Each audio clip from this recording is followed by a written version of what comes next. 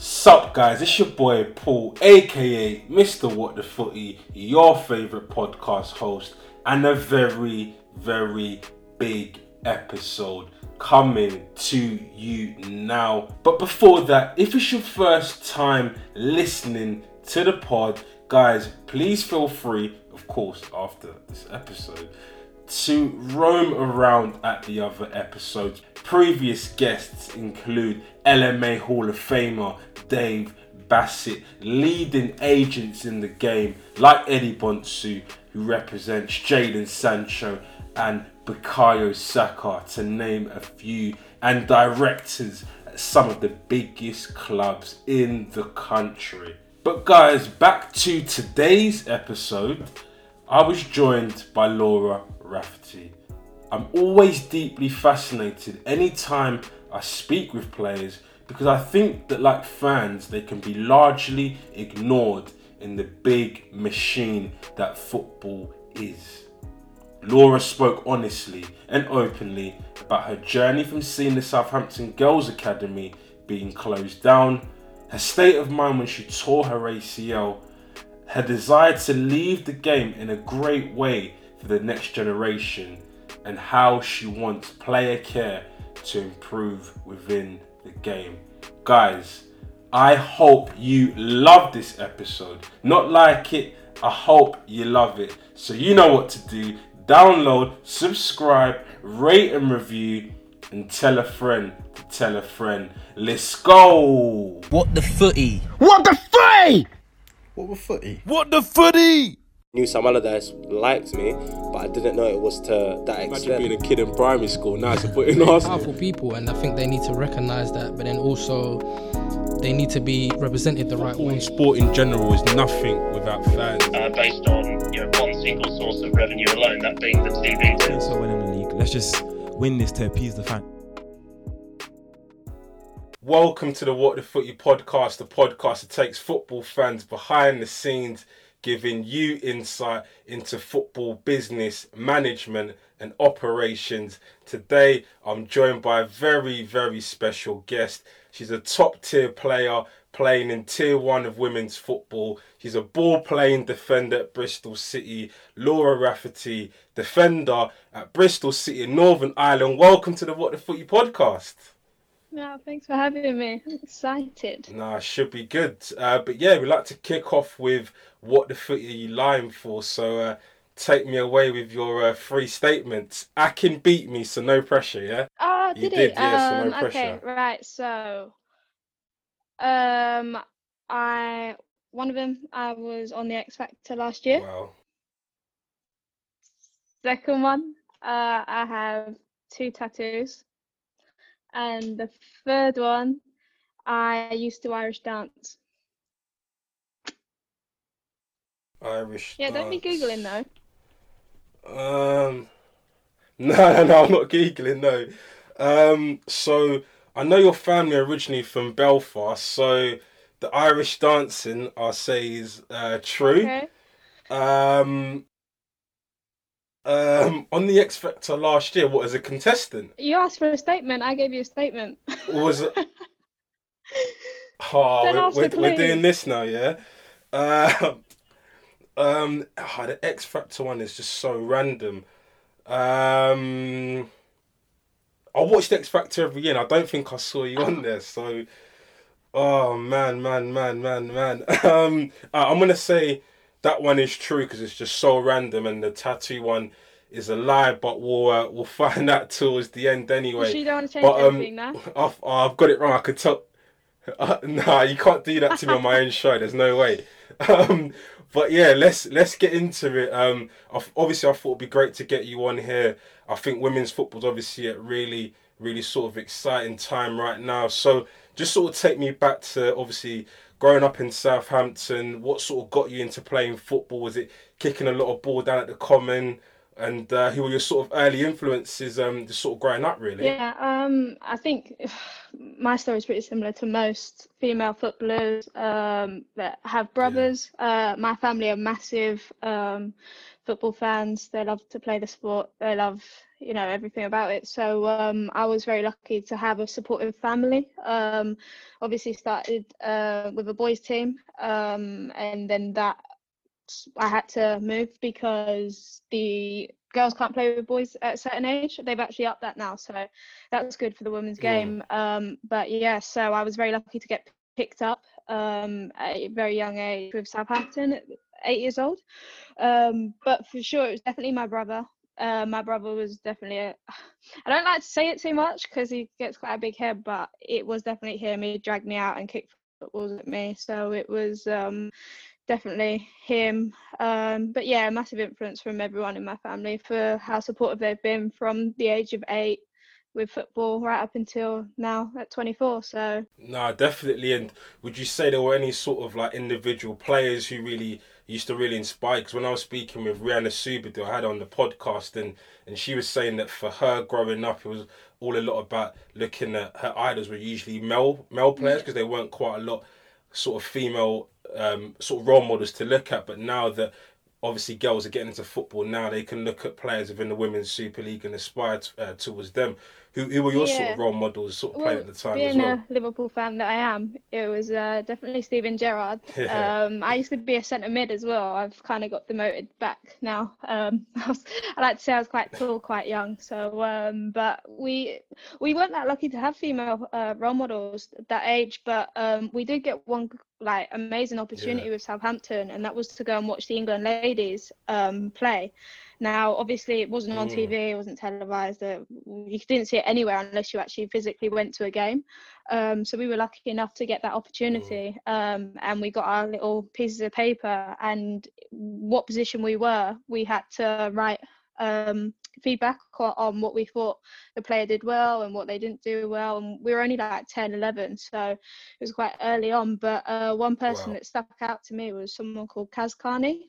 Karen Carney, she's now doing a lot of punditry. She's England, she was at Birmingham, Chelsea, and like amazing opportunity for me. She was one the player that stood out, and I followed her ever since. But I was lucky enough to play with her at Chelsea, and she's honestly the most professional female footballer or footballer that I know. So yeah, it was definitely eye-opening to be able to train and play amongst someone like her. So yeah. No, that's awesome. And I love how you mentioned Southampton there as well. Obviously, big and famous academy there. What was it sort of like, obviously, being there at the time? And was there sort of pressure for you to really kick on and do what you're doing now, seeing as obviously the success at the academy on the sort of men's side as well? Yeah, well, do you know what, the Southampton is really known for, the academy side of things. However, back when I was younger, Southampton weren't really in the same position they are now. They were going through liquidation at that time, and I remember I was coming up to 15 and they scrapped the Southampton Academy of the women, obviously with the men not being able to fund the actual men's side. It was the women that went first, which meant that there was no women's team, there was no academy, but luckily Hampshire Academy took over, so that they actually funded it because it was all there already. They took it on for us, so it meant that we could carry on playing football for another year or two. But then we had to find another avenue after that, and unfortunately for a lot of girls, that was the end of football for them, because do you have parents that are going to drive you far away to go and train? Are you going to be like, are any other teams going to be interested in you? Is this what you want to fulfill for the rest of your life? For me, that was my career path I wanted to take, and I was very lucky with Chelsea at that time. So and obviously, like I said, with a supportive family, 2 hours there and back every night. I was very lucky that my mum and dad could do that for me. Without that, probably wouldn't have been able to take the opportunity. But yeah, for sure, it is a lot of I've definitely seen a lot at a young age, so I think it helps you mature very quickly. No, that's good. And you obviously mentioned support there as well. Obviously, coming off the back of obviously a long-term injury, then going into the pandemic as well. What's your sort of support network been like in terms of you sort of dealing with the sort of pressures that injuries can have on players? I've had sports scientists and doctors all come on the podcast and trying to speak more about player care and that sort of aspect of that sort of stuff as well. What's that sort of been like for you as well? Yeah, I think for anyone in any industry, I think it's easy to go into a workplace and put on a smiley face and look okay. I did that many a times during the injury. And people just think that you are okay, but actually, you go home and you take that with you. It's your family, it's your friends. Akin, who you've had on here before, he gave me 48 hours to cry, get upset, and was like, okay, we're moving on to new things. So, to have something like people around you to keep you busy, keep your mind active, building the next platform for yourself, that was a massive part of how I got through it. I think if I just sat around and I went in and did my rehab and just waited to get back on the pitch, it would have really killed me. But it was time to explore new opportunities. It wasn't a time to just dwell because I couldn't do what I thought my purpose was. Football is my purpose. That's what everyone knows me for. If someone says Laura Rafferty, it's the girl that plays football. It's not anything else. So it was definitely my opportunity there to go in and do other things. But yeah, like you said, and then lockdown hit. So that was that kind of killed me a little bit because sod's law, I started running on the pitch with the girls the day before we got put in lockdown. So I literally had that. So imagine it was about 6 months. Now that dangling carrot there, go and run, go do that straight line running. And then it was 3 months. No, you got to go lockdown, obviously. So that was quite hard to take because a lot of time through the injury, you feel like, you might take a step forward and it might be 3 steps back and stuff. And you just, every day you're trying to be positive. And that was the big thing I was really excited for, to start running again. And then obviously it was I was a bit lost because obviously no one knew what lockdown meant. We didn't know it meant 3 months, it could have been 2 weeks, it could have been. So it was the not knowing as well, which was hard. Like I always say, if something's black or white and you know what the situation is and you don't like it, or you know what the situation is and you can deal with it. But if it's that grey area where you don't know, that's what I struggled with. But like I said, the support around me was brilliant, and to keep them people by my side for the rest of my life. So yeah, no, definitely. And how would you sort of say that Brighton and the club sort of supported you at the time as well, with sort of helping you with that sort of difficult period as well? Yeah, well, they got me obviously my operation very quickly. As soon as I got the MRI scan back, and it said that I ruptured my ACL and I tore my lateral meniscus. The next week I was in private therapy room ready for my operation. So I was very lucky for that, because the waiting list is long, and the quicker you get the operation, the quicker you start your recovery. Obviously then transitioning to Bristol now, for me, I definitely knew I needed something new. I needed new faces, new environment, and I got that. And with Bristol, they've been amazing. We're still working on making my physique as good as it can be, or better than it was before. So yeah, I'm in a really good place, and I'm very lucky for the clubs that I've been with during the tough time to come through on the other side. No, definitely. And how's the restart been for you? I see you're playing now as well. How's the sort of restart been for you and playing now? Do you know what? It's been exciting, but it's been different to any other season, because you don't know if you're going to play because of COVID. So you prepare every week, you know you're going to play. And then we had a disappointment against Aston Villa, where it was a couple of days before, it was no, you're not going to play. We played Man City recently. We didn't know if we could play there. It's a bit of the unknown at the minute. So it's a bit strange, but actually, being back, able to play with the girls, it's why you do everything. It's why you do your rehab, you go in, you get through the tough times, because it's worth it when you step over the white line. So yeah. No, definitely. Because I remember speaking with someone back when obviously the league was curtailed towards the end, and I was saying that it was obviously a bit of a shame because obviously everyone was sort of crying out for a bit of football, and I really believe that that would have been a time for people to really engage with women's football and sort of get into it more. But obviously it's come back strong. I think the other day I was watching the Manchester Derby as Yeah. well, and thoroughly enjoyed that game as well. And I just wanted to ask you as well, what's your sort of thoughts on the league and how English women's football is really progressing right now? Yeah, well, do you know, I was gonna just mention there, like a lot of people have watched them sort of games, and actually what the league do really well is when the men are on international duty, the league bring in something called Women's Football Weekend, which means that every single women's game is on at a different time over Saturday and Sunday. So it's all televised on different streams. So obviously that just enables anyone to be able to watch, if they're a massive fan, like any game, or you don't have to watch one game and then miss a game. So that really that's great exposure for the women's game for sure. And listen, with all the transfers coming over this year, the league's definitely transitioning. For sure. It's a tough league to play in. Obviously, you've got the girls coming over from America.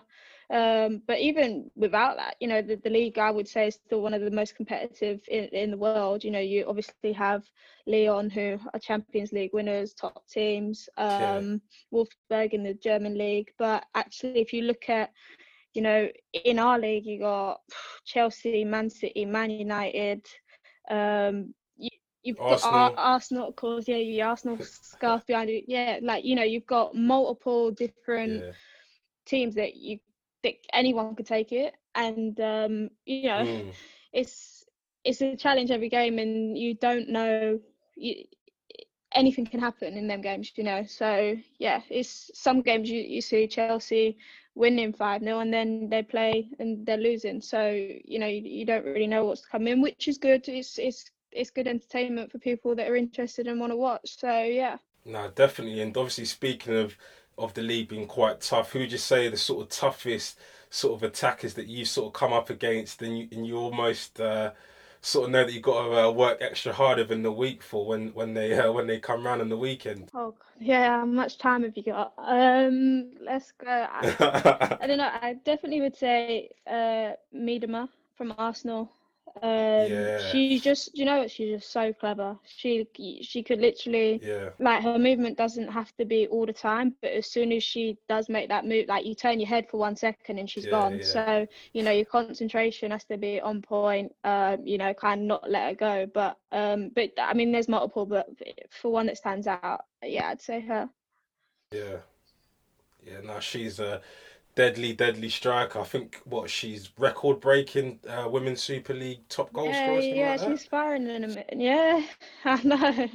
Fair play to her, but I wanted to also ask you as well, which I think is quite important as well whenever I try and speak with players as well. Are you sort of thinking about the legacy that you want to leave, obviously, after football, and are you sort of like building stuff for the future in terms of what you're going to do after football as well? Are you sort of thinking about that already, or? Yeah, I think about that all the time. It's so important. Football isn't the longest career.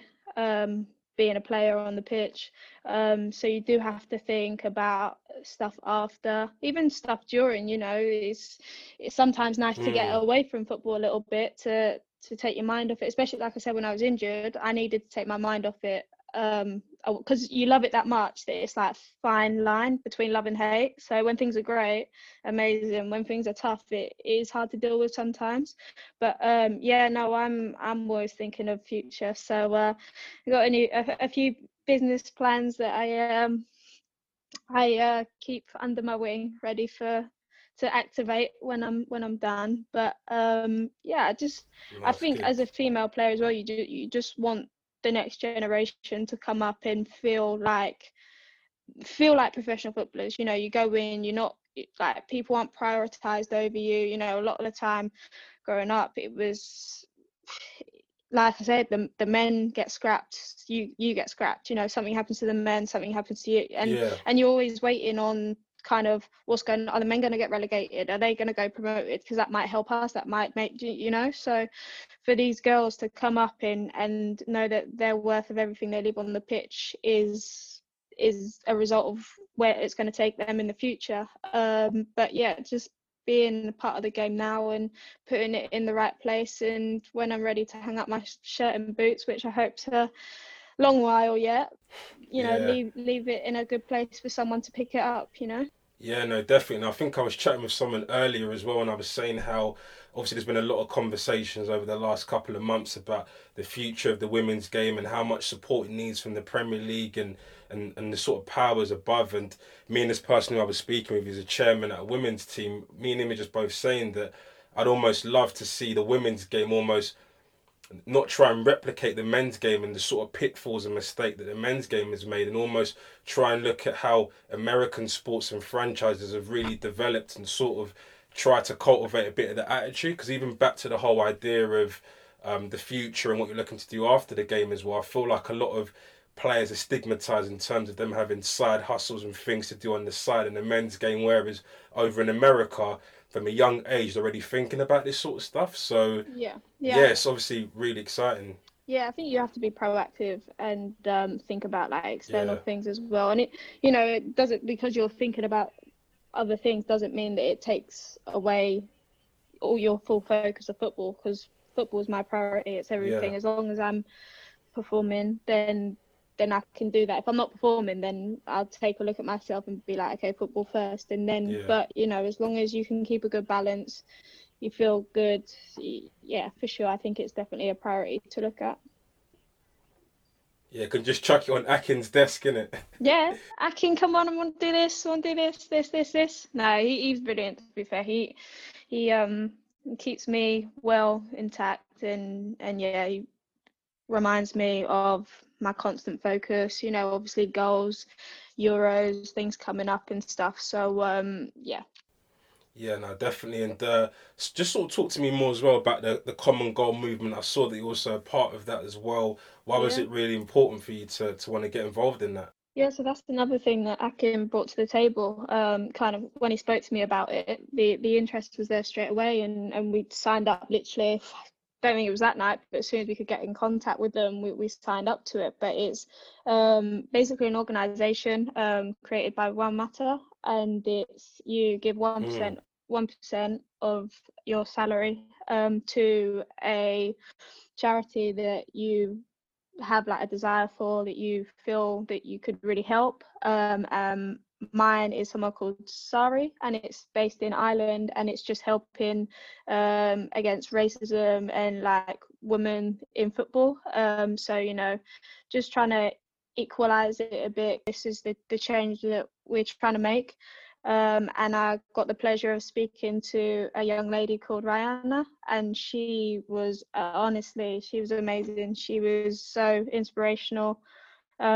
She's only young and she literally had experienced so much, and it was just nice to see where the help that we wanted to give, where that could go. And I also offered her as much as my social media platform as she wanted to promote anything. So I said she could have my platform, my Instagram, my Twitter, whatever she wants to promote things for the charity. And yeah, it's just something that's open for them if they ever want to do that. And I think it's, you know, if you've got a platform, you need to be able to use it in the right way. So no, I think that's definitely a really, really good and important initiative. And I've had loads of conversations with different agents about sort of athletes getting more heavily involved in social change and really helping to inspiring people, because like we're in a time within society whereby we need people to step up. And obviously me and Akin mentioned that as well, and getting people to use their platforms for good. But yeah, I also wanted to ask you as well, what would you say like your sort of main goals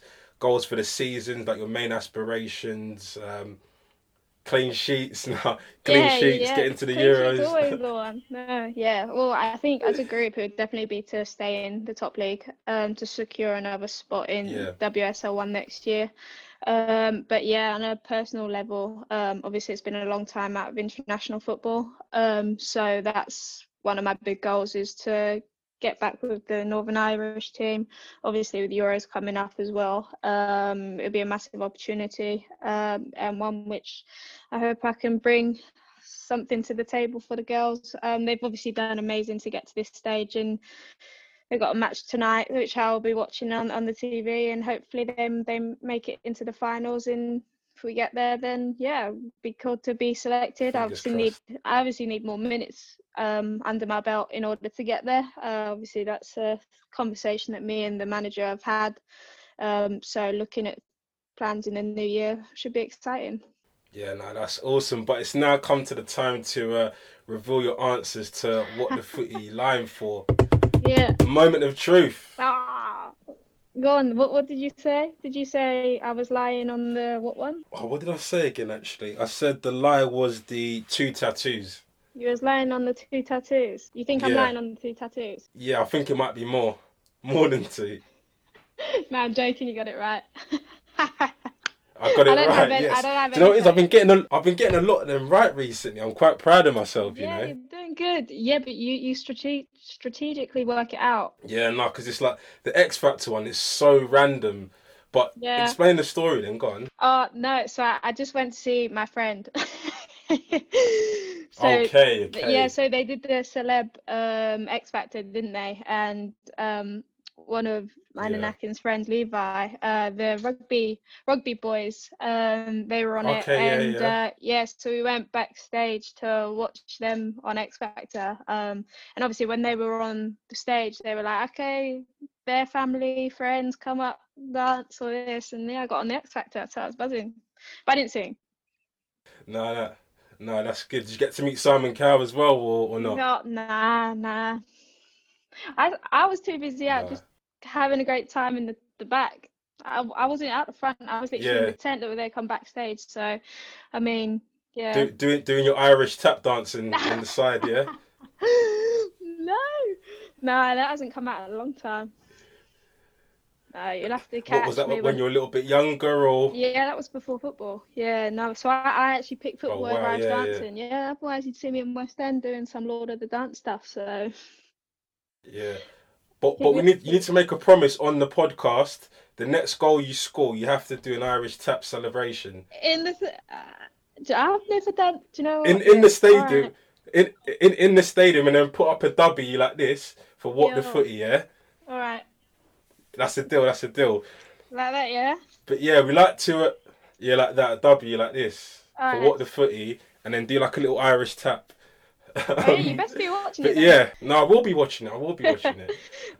But yeah, we like to end the show with the what the footy question, which is what the footy needs to change or happen within your space. So, what do you think needs to really happen or change within women's football in England? Do you know what? I think it's going the right way. I think for sure. One thing that I would say from a player's perspective that's been through it, I think player care is a massive thing.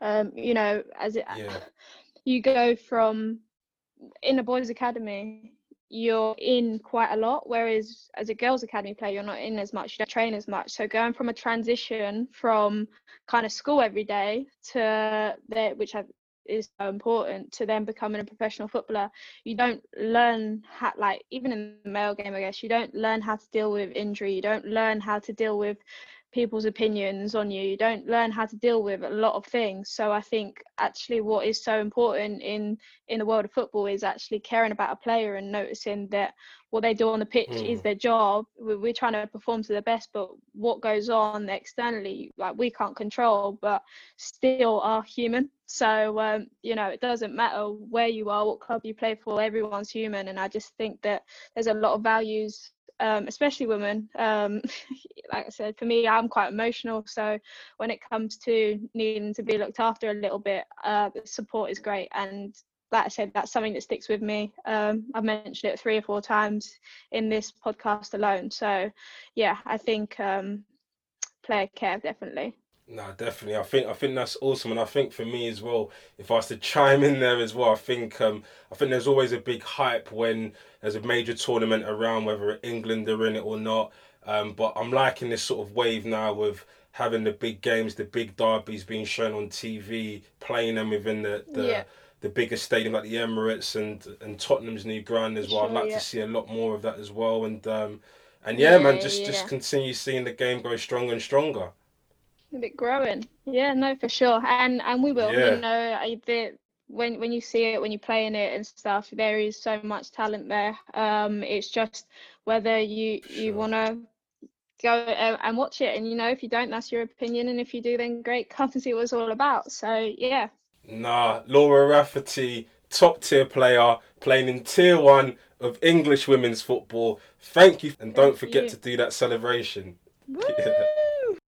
Wow.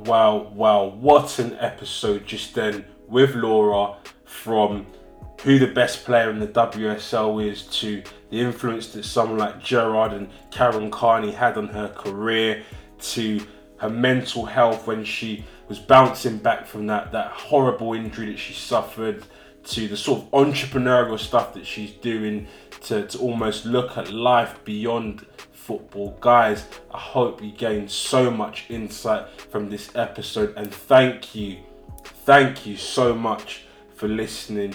Guys, please leave us a rating and a review on Apple Podcasts. It helps the show to rank higher and deliver more value for people to really engage with. And you've had a bit of value today, so let's continue to spread that value. Guys, continue to send those voice notes to the email address whatthefooty@hotmail.com, and we're going to sign out by listening to one of them from one of my super listeners. Guys, peace and love. Have a great week, and let's get it. Yo, it's Falarin.